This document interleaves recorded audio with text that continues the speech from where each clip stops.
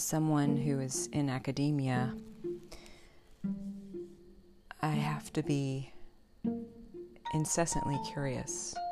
And I think that is part of the reason drew me to academia is just my love of knowledge, my love of just learning new things. And I can easily get taken away by just a little nugget, whether it's a theoretical position or some sort of scientific discovery or even scientific misinformation. And I could easily spend hours researching deeper and digging deeper. But sometimes I can just go down that rabbit hole and forget really where my purpose is. So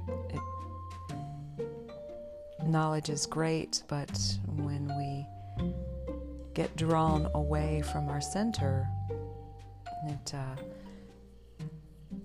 it can really lead us astray and distract our energies. And I came across something that Alan Jones, who is a really remarkable writer, he had been told by his teacher, know the difference between what is essential and what is interesting.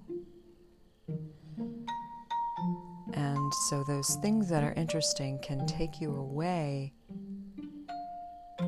and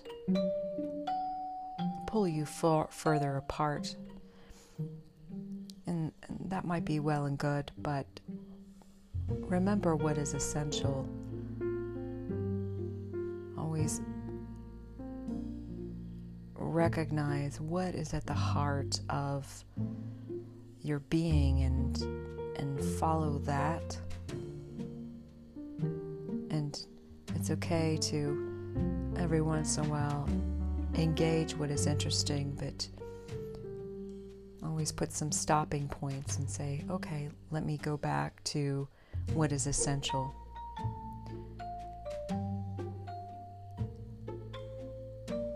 And I know that there's so many times where